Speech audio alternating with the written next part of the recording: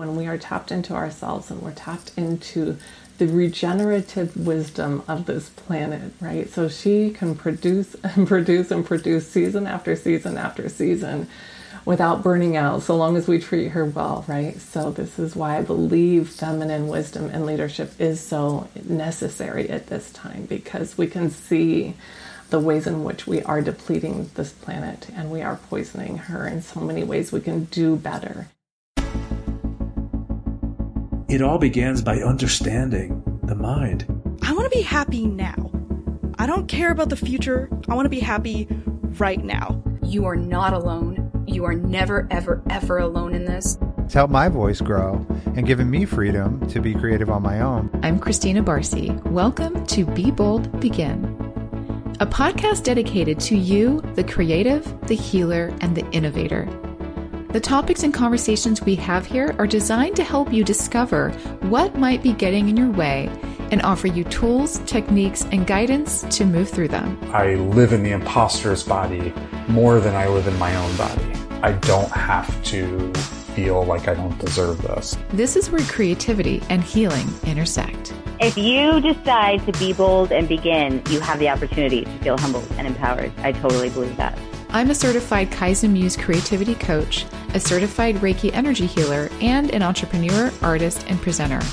I will share with you my experiences, my proven tools and techniques that helped me and my clients and loved ones shift and expand in the areas they most desired. This is a gentle and open space where you will hear how others are being bold to encourage you to begin your own journey or expand the one you're on. This is Be Bold Begin.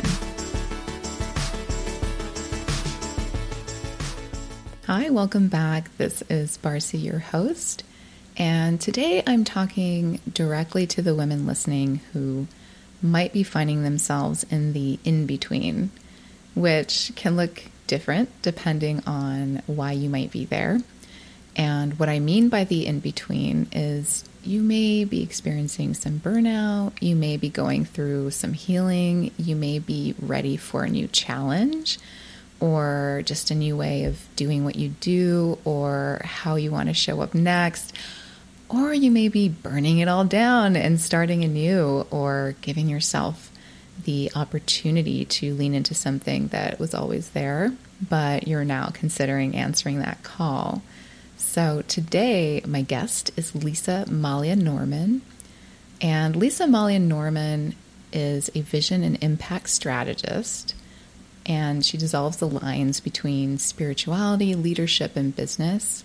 Lisa is a women's health and wellness leader and educator, breast cancer survivor and mama, feminine wisdom and embodied leadership coach, podcast host, nonprofit founder, and CEO.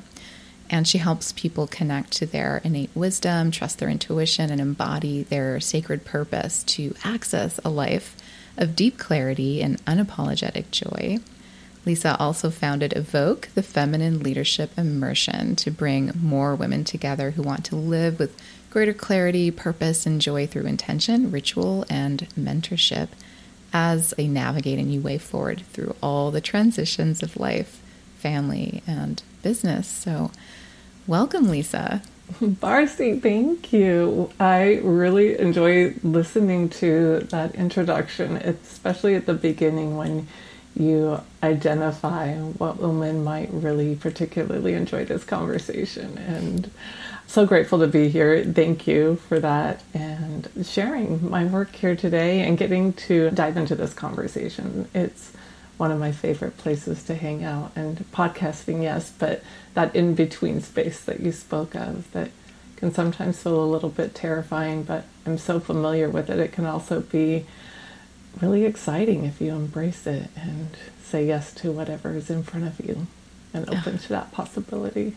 Yes, absolutely. And I'm kind of in an in-between myself, so I'm resonating with this. It's probably how we, synergistically aligned and found each other, sort of that attraction. That's how it works. Yeah, and it definitely works that way here in this space on the show, which I'm so grateful for, that sort of magnetism that comes when we acknowledge what we're really experiencing, I think, and connecting with that, even if it's painful or hard.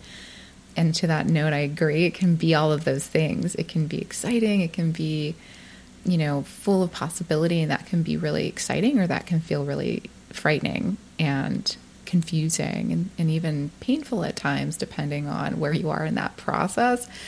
So I love this space too, but it's when we're in it again, it's a good reminder to kind of find the parts that are going to help us through it.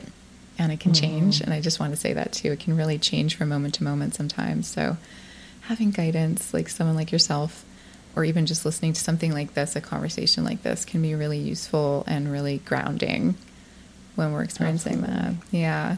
So I'm really, really happy to have you, and so excited to have this conversation with you. I know it's going to be fruitful and healing as we move forward and move through it. Yes, I love that. I was just thinking about that before we started our conversation today, and that is what I love about podcasts, is it really gives you an opportunity to have an intentional conversation, and that is what creates the healing for the listener on the other end, when they get to dive into that intention. Absolutely. So well said. And I think you just very simply stated what I love so much about being in this space too. It's just the intentionality. It's what I love about anything I do that I feel connected to, is when I can be intentional with it. And yeah, that's what makes this so fun and yummy. Yeah, absolutely. Sometimes we don't do that enough in our everyday life with our people and our family and our friends. And I think that's what leaves so many of us yearning for more intentional conversations or relationships where we feel like we're being heard or seen, or connected. Yeah, and that is such a human part of our experience, is finding ways to feel that way as often as we can. This is why I love this medium so much too. It's a good facilitator of those things. On that note, I would love to sort of dive in and learn more about you and your journey. And I know that there was a whole journey that led you to what you do now, or sort of evolved into what you do now, it seems. And if you could share more about that with the listener as well, sort of maybe how you were working with women previously that sort of built the foundation for what led you to what you're doing now. Yeah, I appreciate that question. I started my first career, let's say, as a midwife, and it really, really is the foundation of who I am and how I serve women. And a midwife traditionally witnesses a woman, right? We do the technical things of making sure it's a safe birth and mom and baby are well. But the foundation really is to just witness the power of the woman, the birthing person, and hold her in a space while she goes through a major transition from maiden to mother, from unborn to born, to all the unraveling that happens in between, and all those moments that happen in a really small space of time, and through that transition to the other side. And that guidance and that way of holding women is something that's always spoken to me. I think I started out of the womb myself, serving and witnessing women that way. Made it a profession at one point, and still, assist and guide women through major transitions, childbirth. And even when I myself got diagnosed with breast cancer, my life took many, many turns, and this is why I say I'm so familiar with that unknown space as you sometimes tear it all down and rebuild again. My spirit animal is a spider, right? So when you think about the spider building a web in a windstorm or a tree or a branch or a person walking by, how many times that web gets taken down and that spider just weaves it all together again. I feel like I've done that in my own life multiple times, and one of those times was finding myself a divorced, singled mother of 3 girls. They are women now, and just working and hustling and grinding in the corporate world, trying to get, all the benefits, the medical insurance, the lights on, the food on the table. And I was really, I don't want to say out of alignment, because my mission was providing for my family, but I was not serving and holding my energy or taking care of myself or doing any of those things that would make this sustainable. And I was killing myself doing it. Quite literally, that is, the universe comes knocking on our doors so many times, saying, you got to slow down, you got to change what you're doing, this isn't working. And I knew it. I knew it. And yet I kept trying to negotiate with the universe, as I say, or negotiate with my own intuition, saying, okay, but let's wait till my next daughter graduates. Let's wait till this. I kept putting out these milestones, like I can do this just a little bit longer, because I was so afraid of what was on the other side if I made a different choice. I didn't know how I would survive, and I didn't think I even had time to make a different choice because I was so in it. And then, the knocks got louder and louder, and eventually, it came in the form of, Lisa, you're going to sit down. You've got breast cancer. You're going to sit down. You've got to stop everything. Everything has to stop. And it took me a long time, even after the diagnosis, to really receive that. I mean, my plan, honest to goodness, was to work through Friday, go have surgery on Monday. Maybe I would need a couple days off, right? And then I would definitely be back to work by the next Friday, right? I so relate to that. I don't laugh, but it's like, absurd, because and I did that. I had a surgery earlier this year, and I tried to do that. I did that, and it was, I'm still suffering from some of the consequences of not completely resting, and it wasn't as severe of a diagnosis, but I came back from a conference and I had surgery the next day. Never had surgery before. I did the exact same thing. Yep. Oh. And everyone's like, you're doing what? I'm like, why are you not here? You're going to miss, all of these silly things. And I was like, I can do it. It's going to be fine. It's going to be fine. Yeah. I did the exact same thing. I was at a conference. I was leading the whole thing, working with big name clients all the way through to Thursday. And I was like, I'm going home and having surgery. And like, nobody knew. Nobody knew. I was just so in it. And it's absurd to me looking back on it, but I know so many women can relate to that. And I really did not think I could stop. And quite honestly, at that point in time, I was just angry that this happened to me. I had a lot of anger. Like, how can this be happening now, right? Like, this can happen in 5 years, but not now. But through that process, after that diagnosis and really learning to sit down, my doctors had to sit me down. My doctor sat me down with my partner. I was dating a man at that time. This was before he was my partner. And she said, she's not going back to work. She will not survive if she does. You've got to get her on board with this. And I'm really grateful for that. The other great advice that came was from my brother, and he's somebody that I consider to be very wise. I was a little sister that always looked up to him. My mother is a 2-time breast cancer survivor, and his words really changed me. And he said, you get an opportunity here to stop and let everything go. He goes, let the good go, let the bad go, let it all go. And then you decide one by one, piece by piece, what you want in your life. He said, take advantage of this.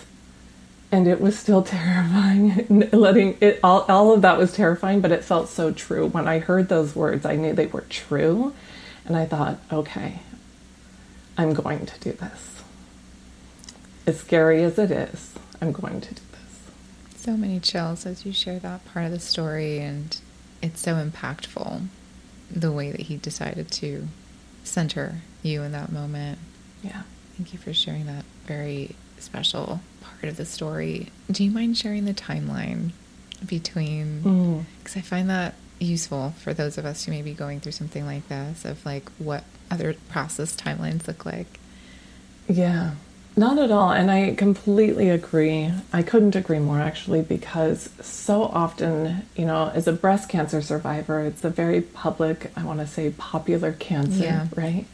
There's the pink ribbons everywhere, and so often you see these women wrapped in, these pink bows, I'm a survivor, we're done, we're cured, whatever you want to call it, right? And October, especially with all the fundraising and awareness campaigns, that you don't often see what's happening behind the scenes. And then I think there's also this very unrealistic expectation that even I put on myself. So often we see these women back to work within a couple weeks. They are doing it, depending on what kind of work they have. And I'm not saying, everybody has that choice or that opportunity. And it's just that expectation that's real, and we should all be able to do that.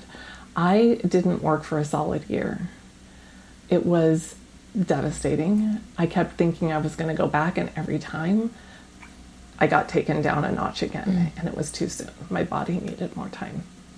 I was having more reactions and more side effects than I ever imagined I would. And so angry. It's hard to imagine this now, but at the time, I remember seeing Joan London, and she's a cancer survivor, and she was all over the magazines with her bald head and a big smile, and so inspirational. And I just kept looking at that, and I was telling my daughters, anybody who would listen to how angry I was, I'd be like, do not expect me to be inspirational. Like, this isn't cute. And there is nothing cute about this. And I know that sounds really harsh, but that's honestly where I was at. I fought in a space of disbelief for a long time. And that's what I think it's what kept me from getting better, was really just not accepting my brother's words. And that did come quite a bit later. I think after he saw how much I was fighting to just keep things as they were instead of letting them change. Once that agreement landed in my body and I decided that somehow, some way, this was going to be more than okay. And really, there was this point of like, okay, I can accept what's happening versus I know what's going to happen. And there was this void in between where, you're still going through treatments, you still have another couple surgeries ahead of you. You're not even sure where the finish line is at this point, right? And so you're starting to accept that maybe this is going to go on longer than you think. But there was a point where I looked in the mirror and I could see myself, but I didn't recognize myself. And I knew that I needed to go on a journey to find myself again and connect with my body again. Somebody who's receiving a lot of medical care, especially, and I know that other women that I've worked with and spoken to can relate to this, that to get through it, you do oftentimes just find yourself detaching to just get through whatever procedure needs to be done that day. And I had found that I had detached completely from my body. I didn't recognize her. She didn't look the same. She didn't feel the same. So I was trying to land back in my body, and it was different. I didn't recognize it. It felt weaker. It felt different. I looked different. And that's really where my journey began, was trying to find myself and finding her through my body, just even being able to move again after surgery, signing up for little baby gentle movement yoga classes like a newborn lamb, just trying to walk for the first time again. And I got to a point where when I started to see the life in front of me and what I wanted it to look like my brother, when I was finally ready to start adding in some pieces, we're talking maybe 12, 18 months, the honest truth, where I was really starting to feel like, okay, what do I really want? And how do I also then make sure that I don't go back there, right? Because so often, and it did come after the last visit with the oncologist, when everybody wants to pop the cork of the champagne bottle and go, you're done, it's your last treatment, you're cured, you're good to go, get on with your life. And you kind of sit back and go, what life? Like, what is this? What? And there's this massive letdown of like, you're kidding me, right? Wow. But it was in those moments that I made some promises to myself that I didn't want to fight to get that back. I needed to fight for something else. And what was that going to be? And what promises would I make to myself to ensure that I don't fall into that trap of getting that old life back? Wow. Thank you for sharing that journey of what sounds like the first year and a half. And I say first because I hear you when you say that everyone treats it as if it ends there. And really there's so much to building and healing and stuff to do after, I'm sure, that I don't think a lot of us talk about enough. And so I appreciate you for really being willing to share it from a real place, and what you said about, not telling people, don't expect me to be inspirational right now. I think that you're giving them very useful information in moments like that, because expectations are killers, right? And when we can really set someone up for what we're really experiencing and what we can do. And for me, when I do that for myself, it really helps me like take the pressure off of who I think I'm supposed to be in this scenario or whatever happens to be going on. And saying it out loud can really sort of enforce that. in a way that isn't necessarily, I know you were angry, and that's okay, by the way. I think that's another topic that needs more discussion in general too. But all of that is valid. And I like that you gave yourself permissions in those moments to experience what you're actually feeling, even though those feelings are unwanted usually. But they were happening, and being inclusive with those around you, I think, is really, really powerful. Yeah, I appreciate that reframe of it. Thank you. Yeah, and I know it's easier for me to say outside in and with some distance, but I think that's part of the beauty of perspectives, is being able to kind of turn the prism into different light and see the value in what you did for yourself in that moment and for those around you.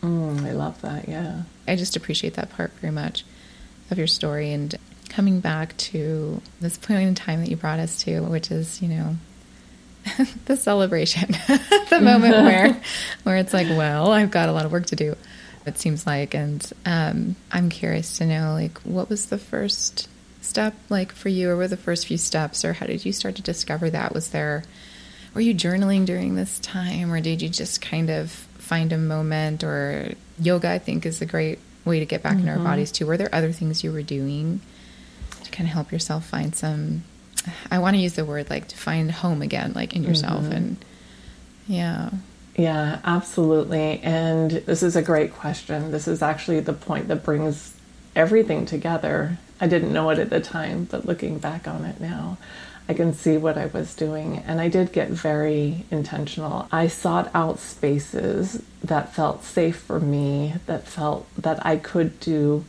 all of that journaling. I wanted to be with other women, willing to sit in circle. I found some women's circles at this point where we could just explore and feel safe, just sharing our hearts and learning from each other and moving our bodies, and, without any expectation of what it should look like or feel like, just really gentle, beautiful yoga practices and women's circles. I just dove into probably as many as I could find. What I also started doing at that time was trying to connect with other survivors. And this is how I just started my breast cancer support community, just building what I craved most. I really wanted to talk with other women and find out what they were going through and how they were getting through it and how they were navigating it. Just wanted to normalize my experience, but also seek support. And then also, more women were being diagnosed every day by the hour, and wanted to connect with them and just also let them know that they're not alone on this path. Was something I craved more and more, was really talking to other women going through this. Even though our journeys were all very different, I knew that there was so much commonality in it also, and I wanted to find those threads where we can support each other and just be really authentic with each other. Back to that moment of celebration, finding out that, like, not everybody feels like they can celebrate in that moment, and some women don't ever even get that moment, right? Feeling like they can't even talk to their family about it anymore, even though they're still battling some of that emotional turmoil. They feel like either, they don't want to keep being a burden to the family, or they talk about it too much. And not out of any ill will. The family or your loved ones or your people are so excited for you to be back, and they want you to be well. They want you to feel well. They want you to be your best self. And it's just out of love that they want that for you. But still on the inside, you may be battling some things, and a survivor community is such a great place and an outlet for that. So that's why I started creating that. And I felt that that's where I bring all my skills as a midwife to this same place as somebody holding space for transformation and holding that void for all of us of what's next. Thank you for all of that. And so you were going to women's circles and you were experiencing those spaces held by whoever was facilitating or hosting, and then you started to do that as well for also women who were survivors of cancer, or were there other, or is that just how it started? At this point, I was creating circles just for breast cancer survivors, because as much as I loved the circles I was sitting in, I thought, gosh, what would happen if this was like, we could do this with just survivors? Yeah. Okay.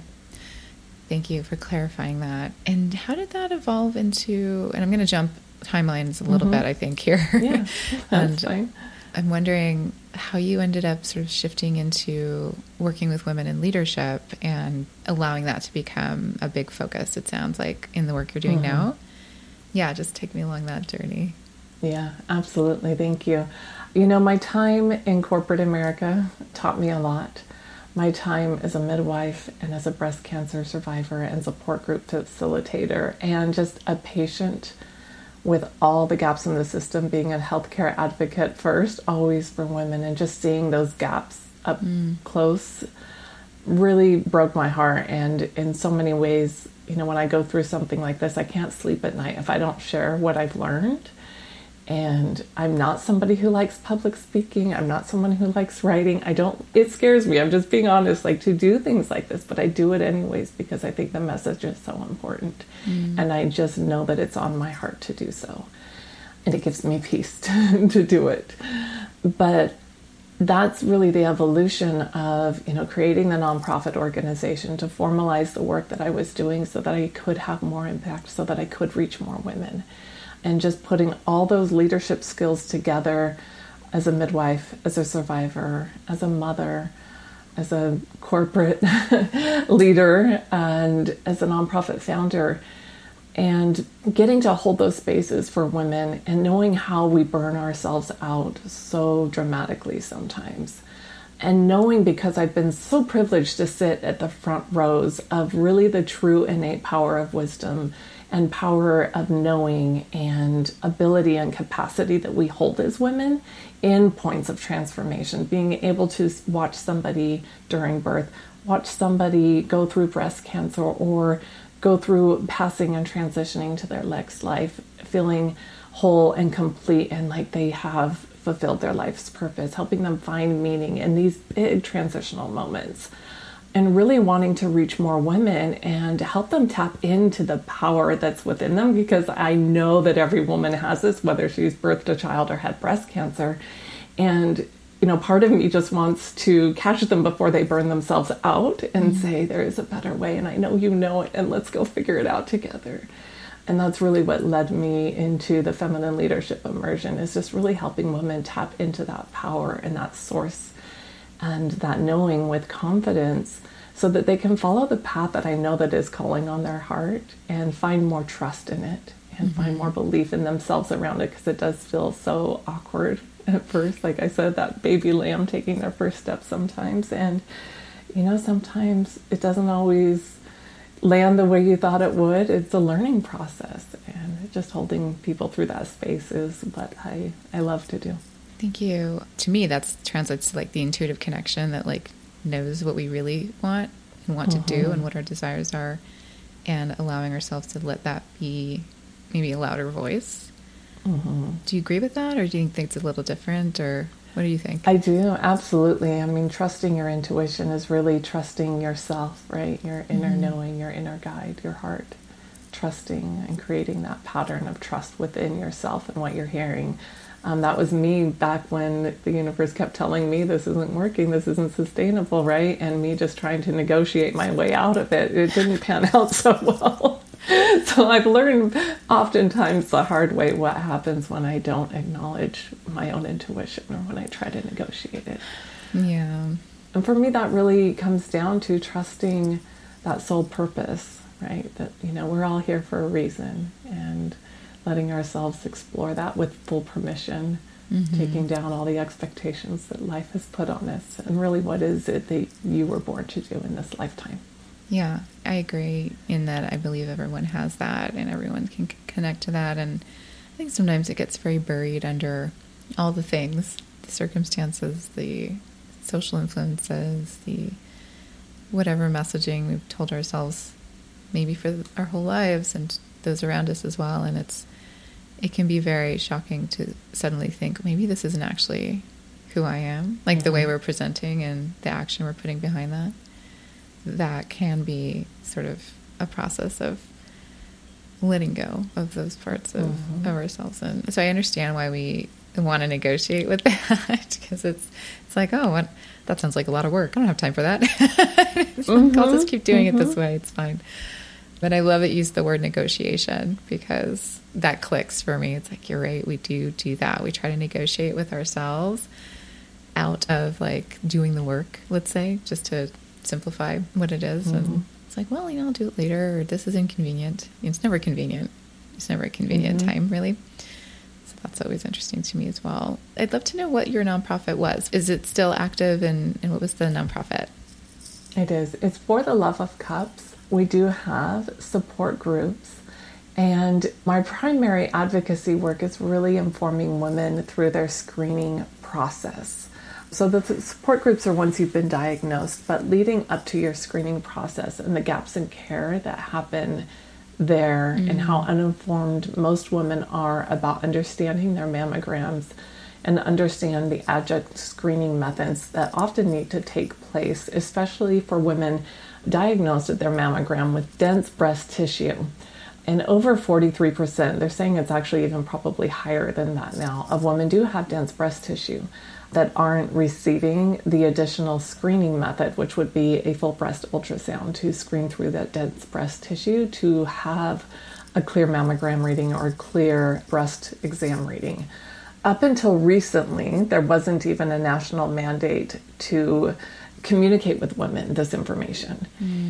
Recently, after years and years and years of hard work by so many organizations, a national mandate finally passed that every woman in this country should receive a letter at least notifying her that she has dense breast tissue. How it's handled still is, it can range all across the country depending on what state you're in, what county you're in, and what your doctor decides, which is really the unfortunate part. There should be a standard of care for everybody across the nation. And even still, that mandate won't be enacted, I think, now for another year still. I have to go back and get my data points exactly correct, but it still hasn't fully been enacted. And so this is where we come in to really help women feel informed when they go to that mammogram appointment. We have an easy download, 4 questions you need to ask at your mammogram appointment. Here's the follow-up questions. Here's what you need to do. And then they can circle back with us with that mammogram report in hand and just learn a little bit of the lingo and what they need to advocate for. Until some of those policies change, they need to know how to advocate for themselves so that they can trust that when they get a report that says no evidence of breast cancer, that they can actually trust that that's true. Wow, that is really useful. And yes, it does feel like a gap. And there's so many gaps in women's health in general, and it's very frustrating. And there's still issues with communication once you're actually experiencing care in any form with how women are received in those situations. There's a lot of improvement that can still be had there in those spaces, unfortunately. Absolutely. Yeah. That's why we're still here working. I'm really glad that you exist, that you've created this. What's the thought behind the name? Anything to do with love. It really is the foundation of everything I do, and the reason behind my why and how I choose to show up in the world as a vessel for love. Okay.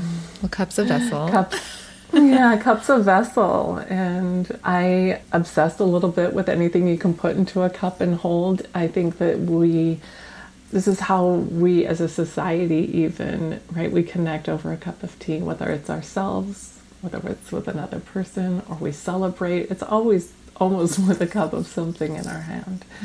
We commune together. So it's really about taking that quiet moment of reflection with yourself or with a friend or with a community to really pause in that moment. And then, of course, the L in the word love for Lisa is also a beautiful pink ribbon that my daughter designed for me when I was going through breast cancer. And so I brought that over into the name of the organization to honor that. Wow. Oh, that's so special. It really is. Thank you. Yeah, that's really special. And that makes sense. It totally makes sense with the name now. And I love hearing those stories. It's so creative and it's so meaningful usually. Thanks for sharing that extra detail. I love that. Thank you. Yeah.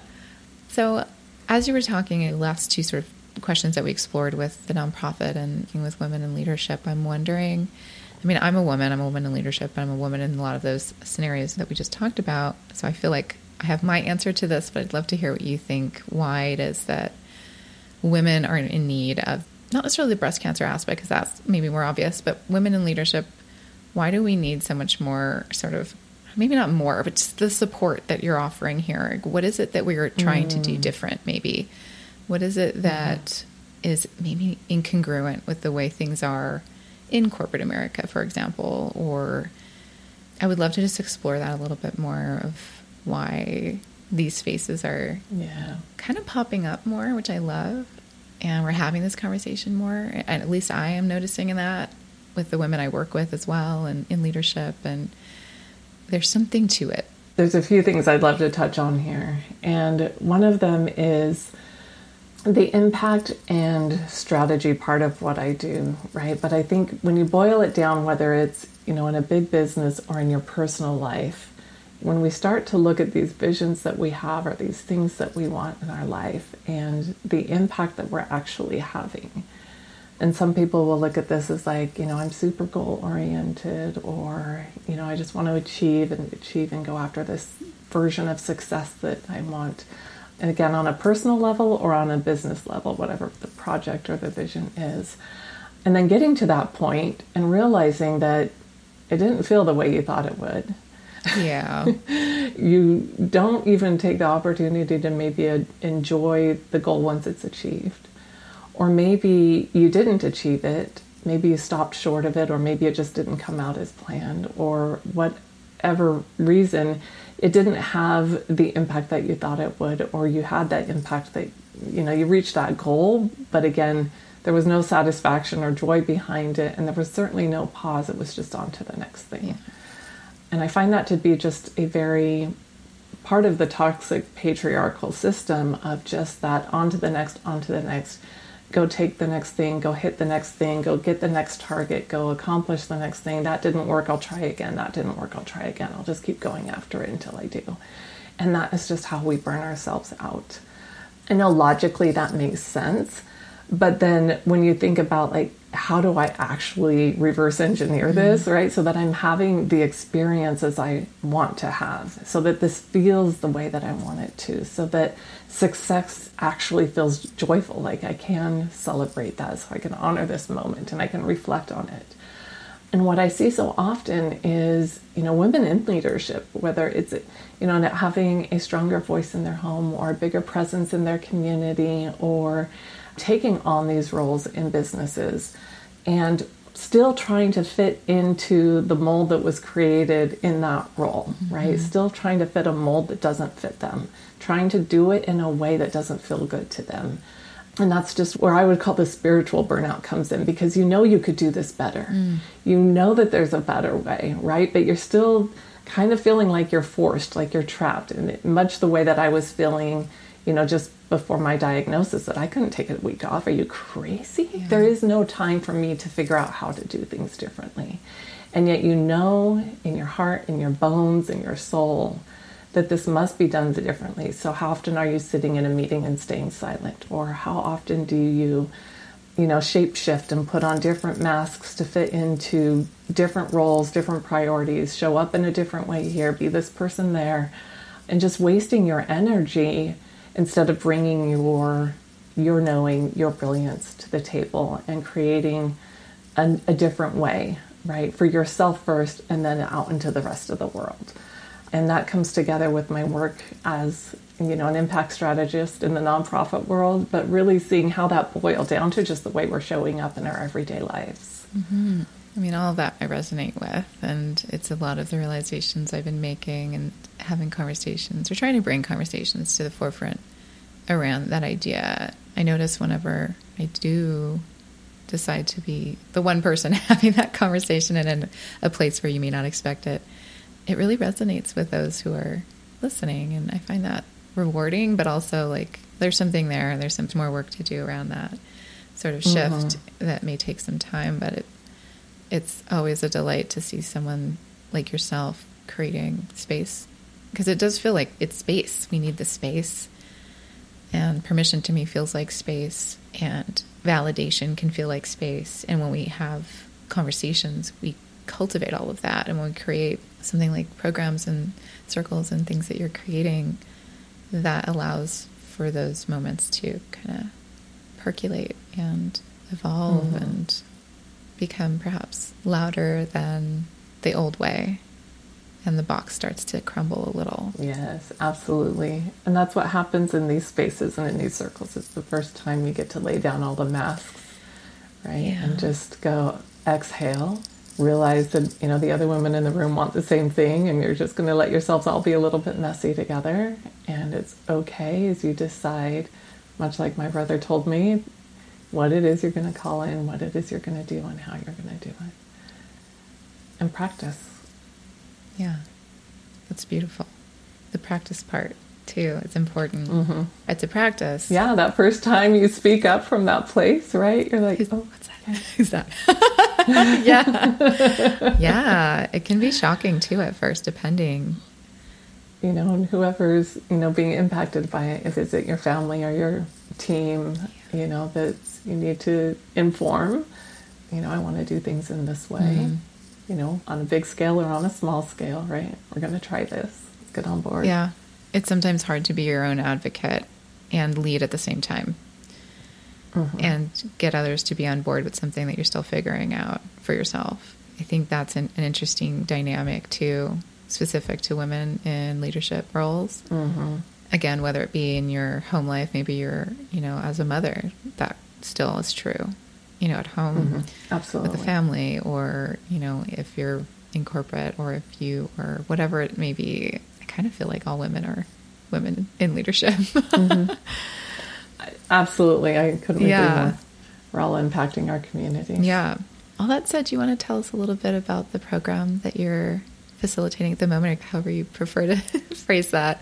Yes. Yeah. No, that's exactly right. Yeah, the Feminine Leadership Immersion. It's under my Evoke Leadership offerings.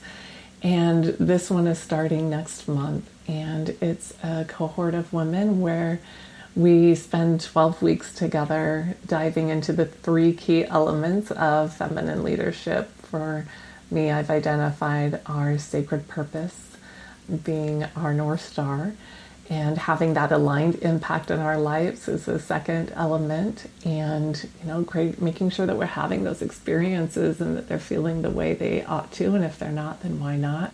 You know, what energy loops do we need to tie up or correct or embrace, so that those experiences and the impact that we're having feel authentic and true to that sacred purpose.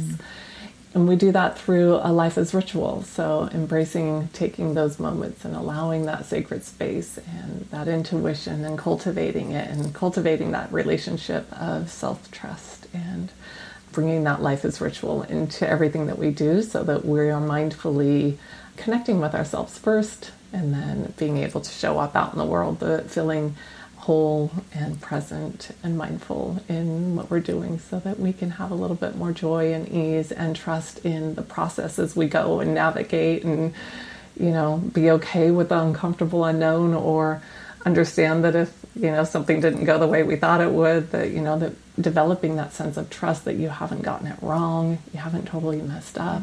If you feel that way, let's explore it, right? Let's just get the information, get the nuggets out of there, and find out what's really, you know, what's really happening here, so that we can put it back together and move forward. Love that. It's like a very sacred mastermind almost, but with so much more than that. I think it's so much of how I like to create spaces too, and it's really nice to hear sort of your process too around that. You said a few times life as a ritual. How would you define that? For me, I have my daily practice, right? And my home setting, my environment, anytime, anywhere that I'm at, right? There's my daily practice to always hold me, and it doesn't look the same every day. But once I'm tapped into myself and that process of ritual, you start to notice that there's ritual really almost everywhere, and letting yourself sort of indulge in those moments of mindfulness and clarity and connection. And that's really what I believe it does. It just helps us feel more connected and in tune and in flow with the people and things around us, and with the earth, you know, following her wisdom, her intuition, her cycles, her knowing, and her seasons.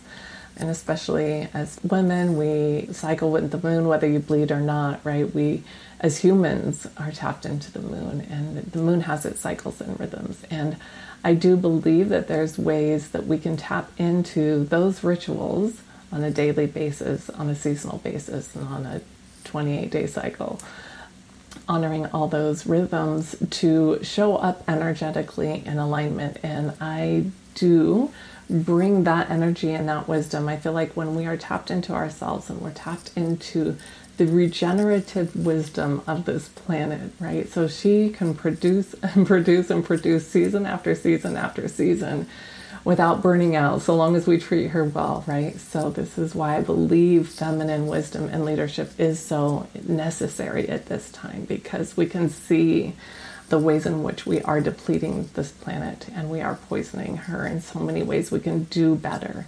And the way this is reflected in our bodies and, with breast cancer or other illnesses, and by burning ourselves out in the same way. So if we can operate in a more wholesome way, in a more healthy way, following the wisdom of this gorgeous earth, right? It increases our capacity to know what's true and create regenerative processes in our own lives and in our own homes and in our own businesses. And that's really what I love, taking all of this to the next level and creating regenerative outcomes, so that it's not that I've just achieved the thing, I got the goal, I got the next thing, so that it's actually a life-giving program that creates its own energy, that it has its own seasons and cycles. And so that we have the energy for the next season and the next thing and the next cycle. I do that through a life as ritual, but really it's so much more. It expands and touches on everything to really create regenerative outcomes in every way. Amazing. I love the connection and harmony across everything. And it brings me back to your spider totem in a lot of ways, because that is such a regenerative sort of symbolism in that animal spirit as well. Mm-hmm. And I see how deeply connected you are to this form of process. And I love the term regenerative outcomes.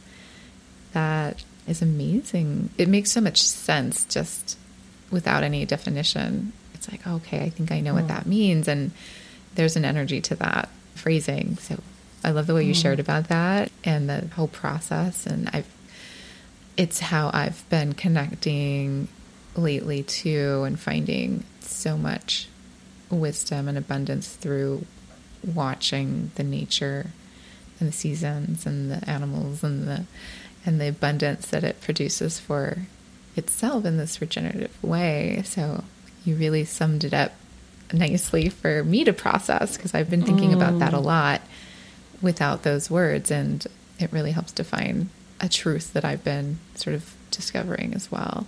So thank you for that. I'll take that as a personal gem that I got out of this. Beyond, there's so much more too, but that one really hit for me. And yeah, thank you for that.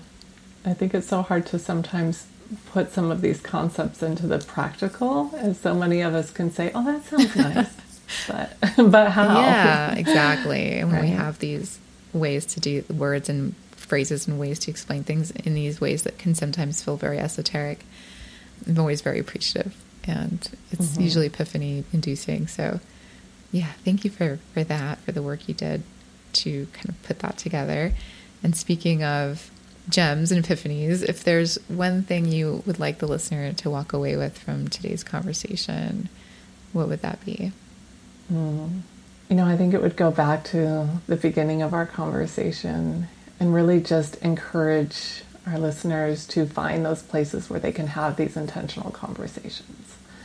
If you don't feel like you have that person in your life, or you want to create a space where you can have more intentional conversations and just share these parts of you that you maybe feel like you're holding back, that can't be seen or haven't been seen, and you want them to be able to be developed or expressed, finding spaces where you can be fully seen. That might be a friend that you have now that you just need to reach out and spend a little bit more time with. Sometimes we can get so caught up in surface level conversations and desperate to want more, and sometimes we just need to say it and name it and realize that those people are in our environment already, and sometimes we need to go seek them out. But I think if any of this rings true for you, finding community to support you and spaces where you do feel seen, especially if you're in environments where you don't feel like that's even possible. Much like I did, go find the environments where it does feel safe and possible until it can start to branch out into the other areas of your life. Yeah, it's a great way to share how someone might start if they haven't done this before, or if they're having to rethink how they do it and all that good stuff. So thank you for that. Yeah, I think at every phase that's necessary. I need it to this moment. Yeah, and not to say that it's never unneeded, but I often have amnesia when I'm going through a new transformation or growth moment. It's like, oh yeah, like how did I do that before? It looks different this time, or it's like knowing that that's okay as well. And absolutely. Yeah. Thank you for that. How can we connect with you? I am on Instagram at Love Lisa Malia. I am also on LinkedIn, Lisa Malia Norman, and my website, lisamalia.co. There's no M, just .co. So those are the best ways. Email me, reach out to me, message me. I love connecting. I love hearing from women in general if they just want to share something, they want to share what they're resonating with, what they're moving through, if they would like some support, direct them in the direction if I can, and support them if I can. So I'm open, easily accessible in any of those ways. So I guess that's the message. If you feel compelled to reach out, please do. Well, thank you so much, Lisa. This was such a lovely conversation, and I know it's going to resonate with a lot of those who are listening today. And just thanks for being here. Thanks for sharing your story. It is an absolute pleasure. I'm so grateful for you, Parsi. Thank you for the work you're doing and for having me here today. What a joy. Absolutely. Thank you for listening to Be Bold Begin. We hope that these episodes inspire and empower you to take your next steps in your own intuitive journey towards a life or business that feels clear, authentic, and aligned. And if you're ready for more tools and guidance like courses and free events, then I'd love to invite you to my new Intuitive Creators Academy and Collective. It's free to join. Just follow the link in the show notes and remember to DM me once you get there to receive a special gift for being a listener of Be Bold Begin. I'll look forward to seeing you there.